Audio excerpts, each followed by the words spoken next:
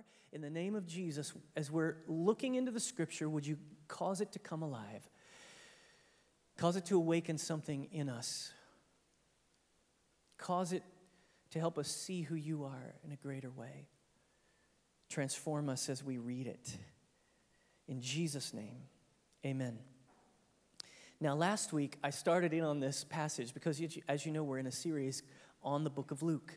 And I started into this passage, and I only got 1 point. All right, so I only got through 1 point. So I'm going to try to get through all 3 points real quick. So I want to make sure that we finish this chapter and can go on to the next chapter. So if you have a pen and paper, I want you to get it out, and I want you to take notes.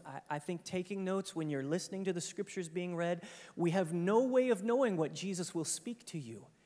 It may not be even anything having to do with what I'm talking about, but he may begin to talk to you and speak to you, and you need to have a pen ready and write that kind of thing down. All right, Luke chapter 4, verse 1 gives us the story of Jesus being tempted in the wilderness. Jesus, full of the Holy Spirit, it says, returned from the Jordan and was led by the Spirit in the desert, where for 40 days he was tempted by the devil.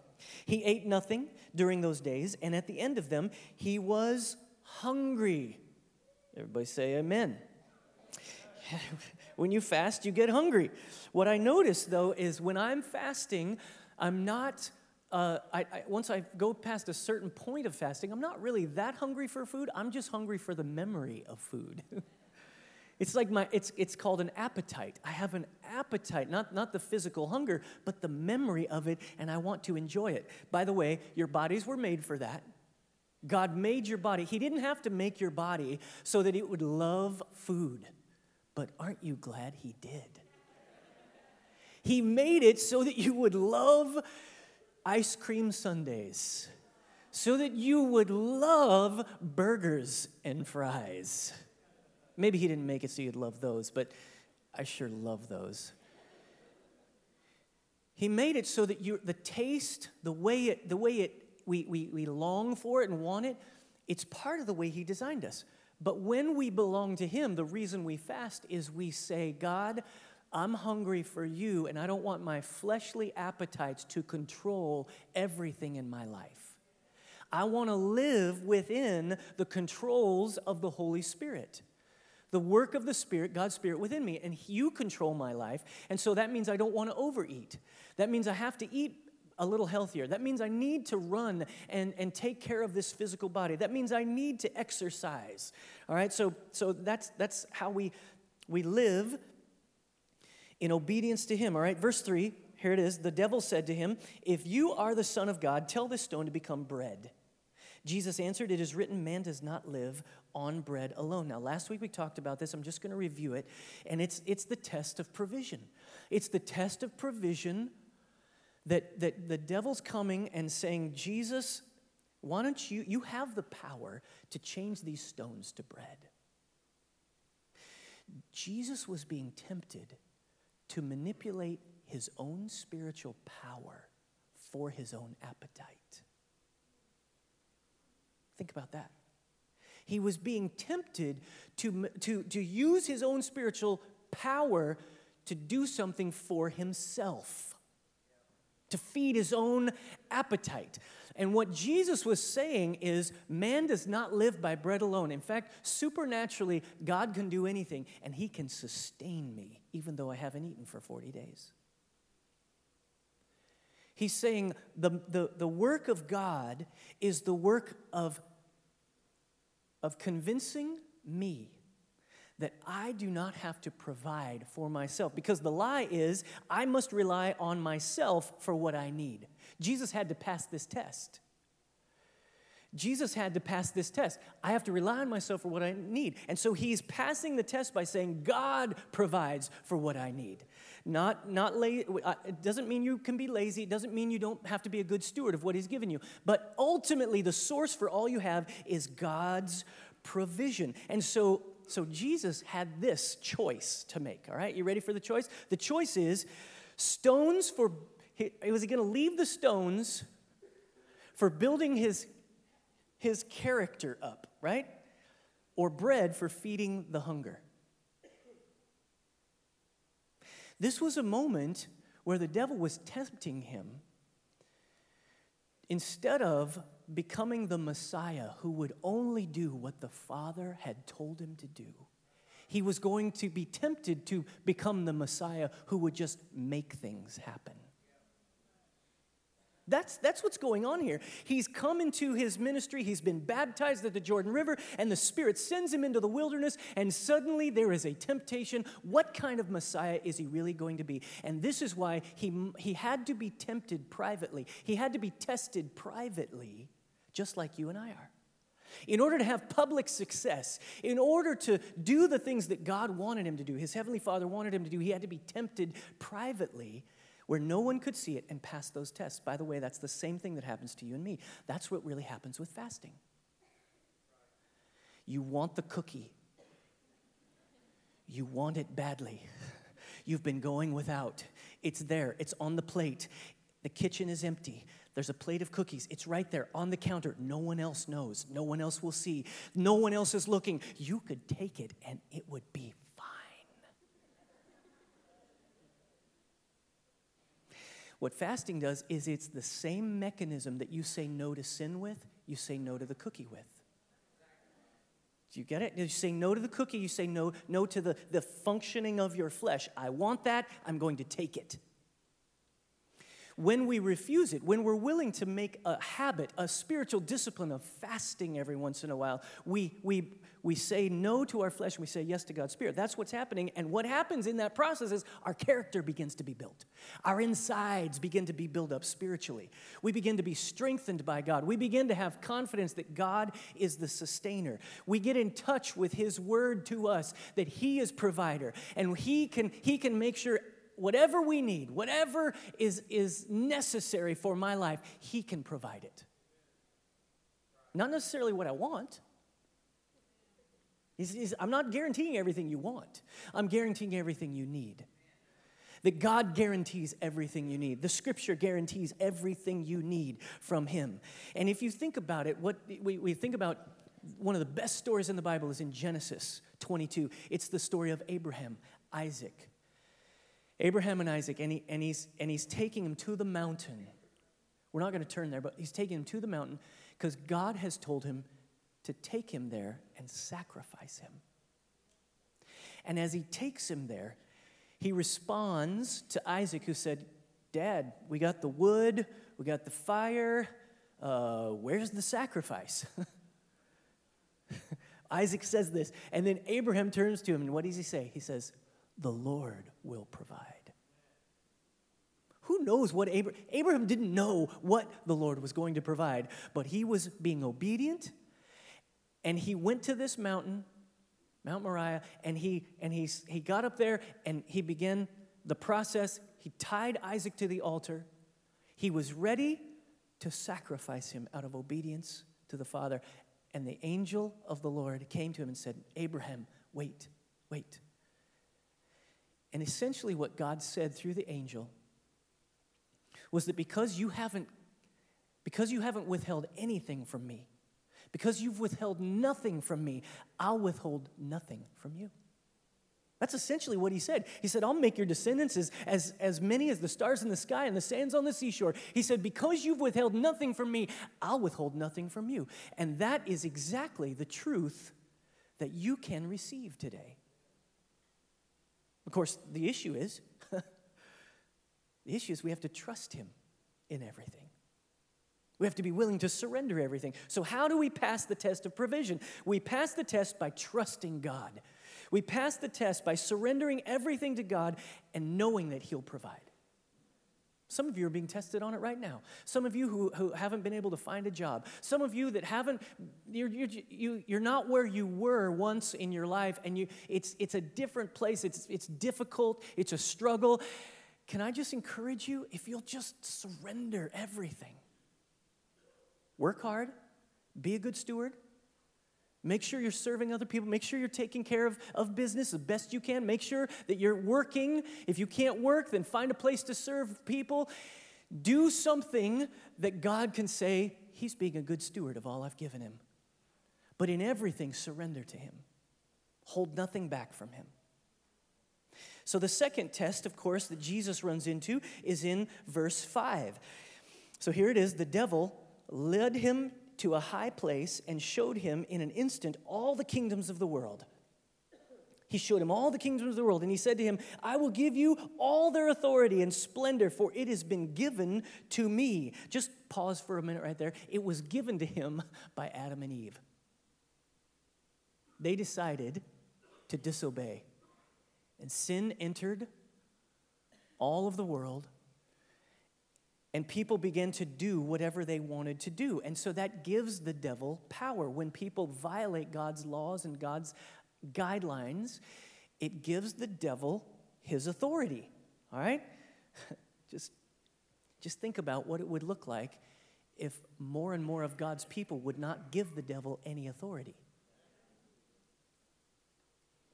That really is what we're doing here. We're giving less and less authority to the devil, and we're giving more and more authority to Christ in our lives. And so here he is. He says, it's all been given to me, and I can give it to anyone I want to. So if you worship me, it will all be yours. This is the test of promotion. Will God take me up the ladder? Because here's what the devil's doing. He's saying, see all this authority? I can give it to you.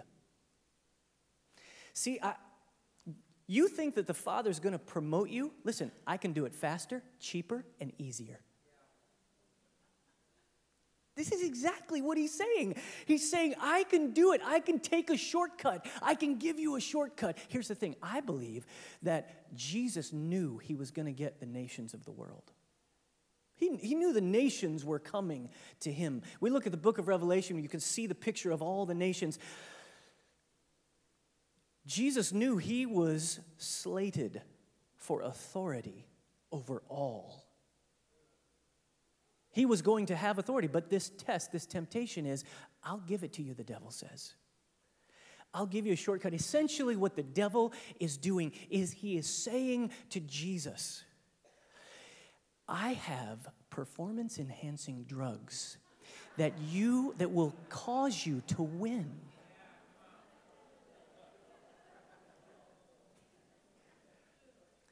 Poor Lance Armstrong. I don't know if you watched any of that this week. I watched it. It was agonizing to me because as I watched him, I saw this man who is in process, no doubt about it, but he could not tell Oprah why he did it. She kept wandering around he couldn't figure out why he was so bad, why he was so cruel, why he was so mean to people. He couldn't explain that. And he couldn't explain, it was so fascinating. At the end of the second night, Oprah asked him, what's the moral of the story? What's the moral of this story? He didn't have an answer. It was so heartbreaking. He's a man who's been consumed by his own fleshly appetites and lusts. He tried to take the shortcut, the way to the top. It doesn't work. It's a lie. You steal at work trying to get to the top. You violate other people, other relationships, trying to get what you want, trying to get control over other people. It's a lie from the devil. It ruins you. Oh, he'll make you think that you can have all that you want. He'll make you think that he's giving you everything. The lie will be that you can have the authority or the splendor or the awesome career or the thing that you so desire. He'll give it to you, but it's only for a short time, and then he'll rip the carpet out from underneath you, and you'll fall flat on your face. That's his plan. That's the devil's plan. That's what happened to Lance Armstrong. The lie is, I must make my own way in this world. I got to make my way. I got to make sure that I have what I can get.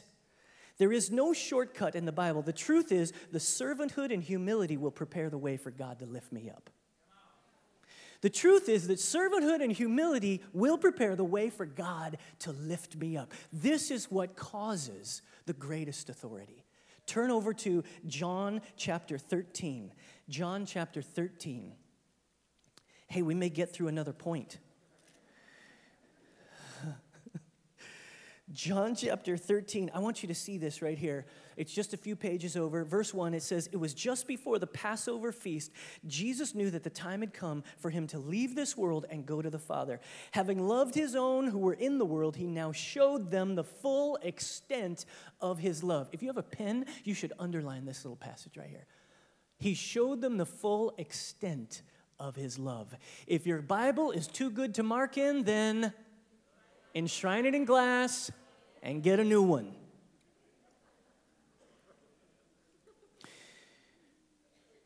He showed them the full extent of his love. The evening meal was being served, and the devil had already prompted Judas Iscariot, son of Simon, to betray Jesus. Notice, here's the verse. Jesus knew that the Father had put all things under his power.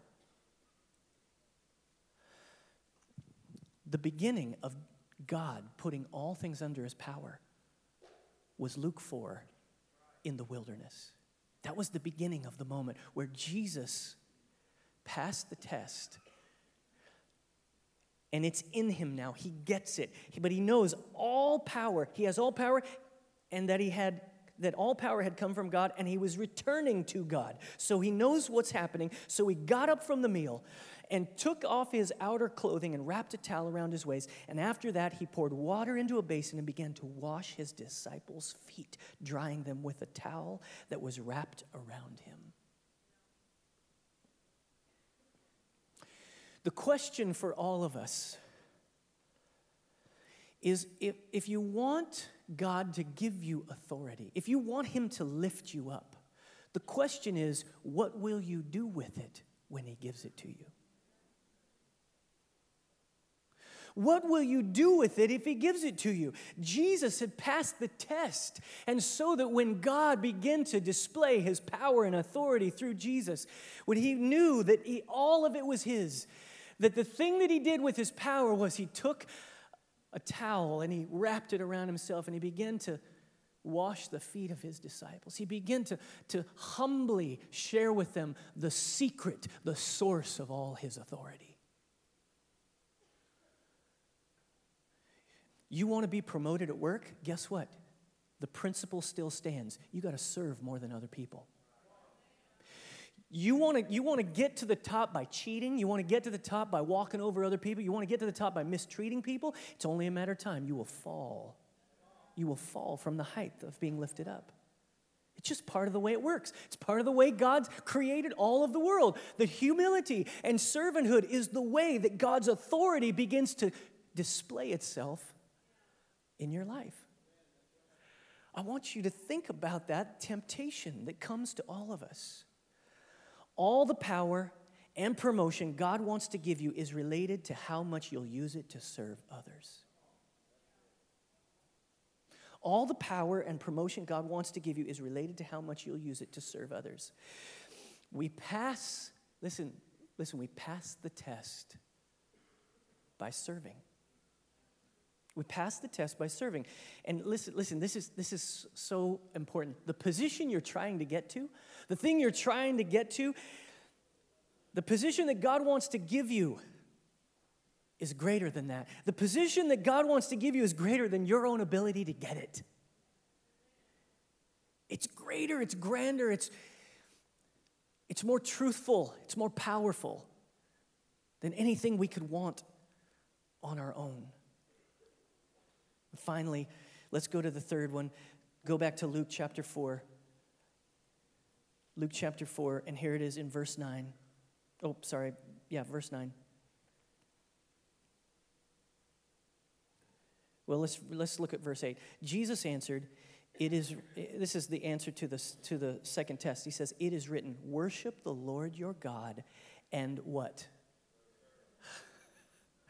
Worship the Lord your God and serve him only.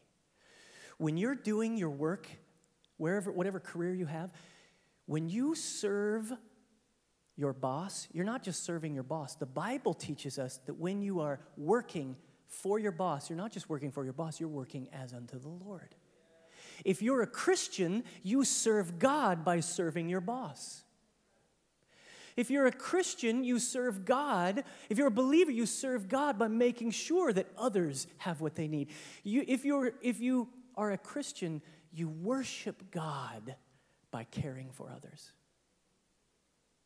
Love God with all your heart, soul, mind, and strength, and love your neighbor as yourself. They're interrelated. So verse 9 says, the devil led him to Jerusalem and had him stand on the highest point in the temple. If you are the Son of God, he said, throw yourself down from here. For it is written, he will command his angels concerning you to guard you carefully. They will lift you up in their hands so that you will not strike your foot against a stone. This is the devil getting wise, right? He's like, okay, I'm going to use some scripture on you, Jesus. Been using scripture on me, let me use some on you. And he twists the scripture to tempt Jesus to do something that he had not been commanded to do. In fact, verse 12 says, Jesus answered, it says, you can kind of hear Jesus going, well, actually, devil, it says, do not put the Lord your God to the test. This is the test of protection. Will God keep me safe? Will God keep me safe? Go ahead and get up on the top of the temple, and I want you to throw yourself down. I've been there to that very place where the temple was built up, and it is a long ways down into the valley. And the temple was even higher in those days. And so he was telling him, throw yourself down, and here's what the Bible says, the angels will catch you. It'll be an incredible demonstration for everybody to see, and everyone will know that you really are the Messiah. What it is a lie. And what the lie is, it's interesting. The lie is I need to impress others with my spirituality. The lie from the devil that you and I both face as well is the fact that we got to let other people know how spiritual we are. It is Jesus in Matthew chapter 6 who said, when you want to give to the poor, do it in secret so that nobody sees. When you pray, don't do it with a bunch of words so that other people can see you. Do it in your closet, because your Father who hears you in secret will reward you.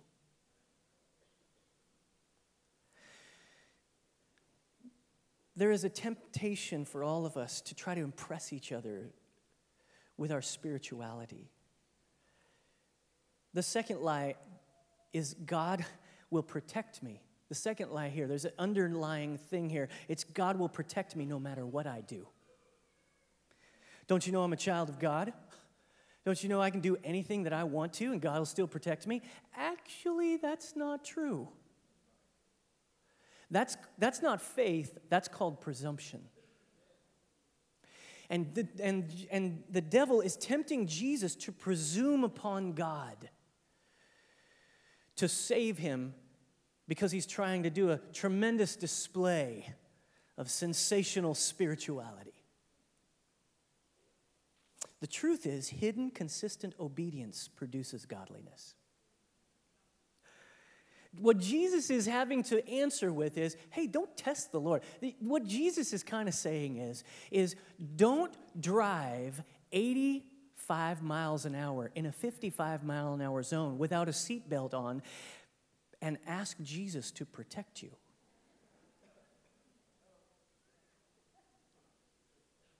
Don't do things you know are not right and then expect that God will protect you. This happens over and over again. So many people, there's terrible things that happen in this world. There's many foolish decisions that we make, and then everybody stands around and go, whoa, why did God do that? Well, God didn't do that. That was the guy's stupidity. Every time, I want to be careful about how I say this because I want to respect people who are grieving, who've lost loved ones. But listen, every time I see in the newspaper a young person who was killed in a traffic accident, and I see those little words, he was not wearing a seatbelt, I bring it to my boys and I say, hey, you see this? This is you if you decide not to wear your seatbelt. There's something that God's given us. It's an understanding of His laws, His guidelines, His truth. And the best development of our lives, the best way we develop in our spirituality is by simple, humble, hidden obedience. That's why the title of this passage, or the title of this message is Private Victories, because ultimately, private victories are the way that your life becomes successful in God and in this world. Are there bad things that happen in this world? Of course there are. That's why we long and look for the future establishment of Christ's kingdom. That it is coming, it has come, it is coming, and it will be. When he returns, he will put everything to right. But I want you to see here how Jesus responds to him. The devil quotes Psalm 91. All right? He quotes Psalm 91, and then Jesus quotes Deuteronomy 6:16. And when he quotes Deuteronomy 6:16, he's talking about a testing that God's people did of God in the wilderness. They tested God with their grumbling, with their complaining, with their whining. And so to understand what Jesus is quoting, you've got to go to Exodus 17:7. So I'll just put it up on the screen for you. Exodus 17:7, here it is. Moses named the place Massah, which means test, and Meribah, which means arguing, because the people of Israel argued with Moses and tested the Lord by saying, "Is the Lord here with us or not?" That's what they were doing. They were in the wilderness, and they're saying, "Is the Lord here with us or not? Because if he's here, I should have some quail on my table right now. I should have some water right now." The sin of presumption. See, there's a humility that we must embrace. There's a hidden obedience that we must embrace in order to change this in our lives. By wanting Jesus to jump over the abyss, right? That's what the devil's tempting him to do, overlooking the Kidron Valley. He wants him to invite certain death without God's intervention. But here's the thing, the devil wants Jesus to presume on his relationship with God, to act as if God were there to serve his son rather than the reverse. The devil is tempting Jesus to act as if God is there to serve him rather than he's here to serve God. The simplest and easiest protection of our lives is obedience. All you teenagers, if you're a teenager in here, raise your hand. Raise your hand. Raise your hand. Yep, come on. Teenagers. Yes, not all of you who are raising your hands are teenagers.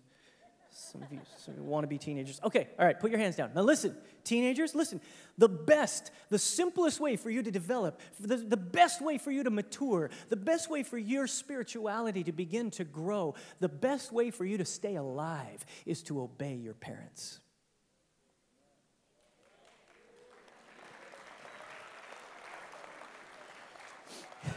Some of you are like, "Pastor Ross, you don't know my dad." Listen, I don't know your dad, but I know your dad knows you better than I do. And there's something about your parents, there's something about God's putting that together that really changes the landscape of your life. Listen, here's the problem. We're in an age of YouTube and American Idol. We all want to be famous. The devil is tempting Jesus to be famous, to do something sensational instead of just be a good steward. It is sensationalism versus stewardship. Do what you've been told to do. Don't do things that you haven't been told to do. Do the things that God has made clear in His Word. Do the things that you know are right, and you will find God looking down on you and beginning to give you power and authority and strength and wisdom that you could never obtain yourself. I want to challenge you to do this. I want to challenge all of us not to flaunt our spirituality. Let's be humble about it. Let's reach out to our neighbors and the people in our city or our work with a humble attitude that says, I want to help you know who this God is that I serve. He's not here to serve me.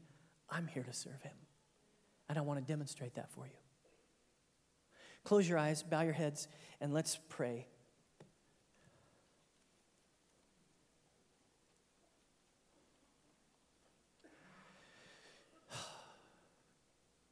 Just let the Holy Spirit speak to you wherever you're at. Whatever we talked about today that hit you between the eyes, I want you to respond to God.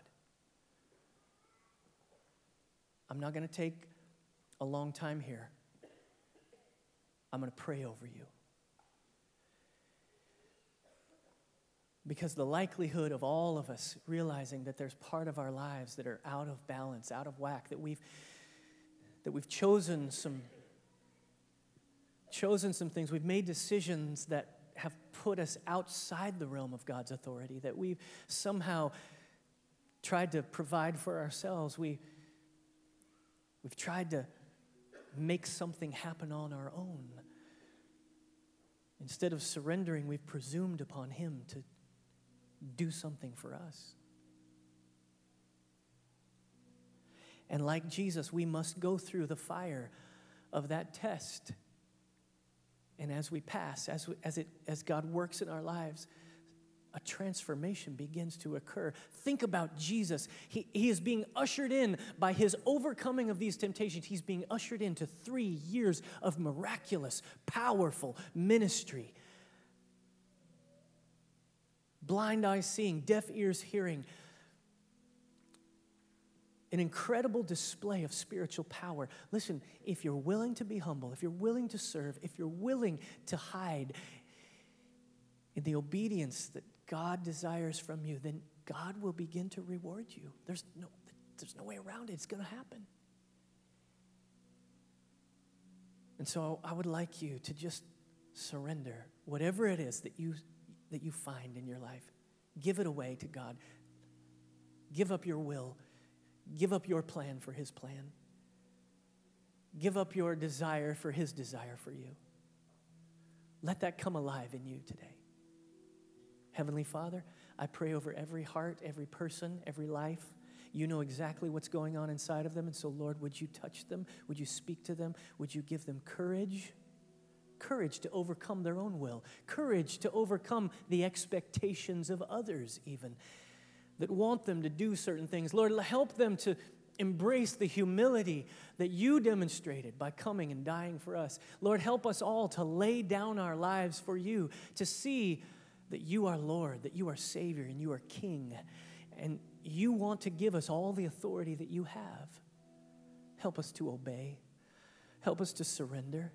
Help us to live our lives with you in mind. We thank you for this. And then usher us in, Lord, to the next season of our lives. Usher us into the next season that will display your goodness, your provision, your faithfulness, and your power. Lord, I thank you for this. We all receive it now. We receive your word to us. We choose you. We choose you, Jesus. We receive your work. We receive your plan. We receive your purpose. We receive your forgiveness. We receive your cleansing. In Jesus' name.